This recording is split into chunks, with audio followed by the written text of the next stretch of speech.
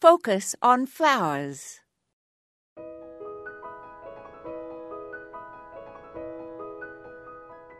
One might say that in life, as well as in the garden, it is more important to look forward than to look back.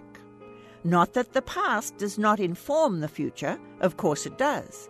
But now as I plant my bulbs, I am utterly focused on next year's garden. The memory of last summer's flowers is gone, and my mind is on the flowers yet to bloom.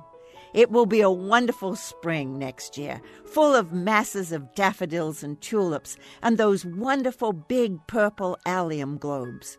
My newest passion is for Camasias with spikes of blue that are larger and bloom later than the tiny blue scilla. I'm now digging big, wide, round holes and placing lots of bulbs in them so that there are bulbs altogether that will bloom at different times in the spring. Crocus and dwarf daffodils, followed by dark queen-of-the-night tulips with blue grape hyacinth.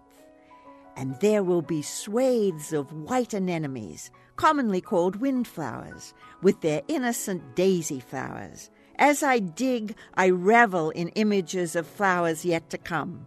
Bulbs, like children, help us to see the future.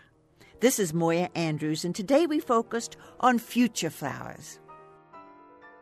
I'd love to see photos of your gardens. Visit our website, focusonflowers.org, and scroll down to the bottom of the page. On the right, click on Add Your Photos to add them to the Focus on Flowers Flickr group.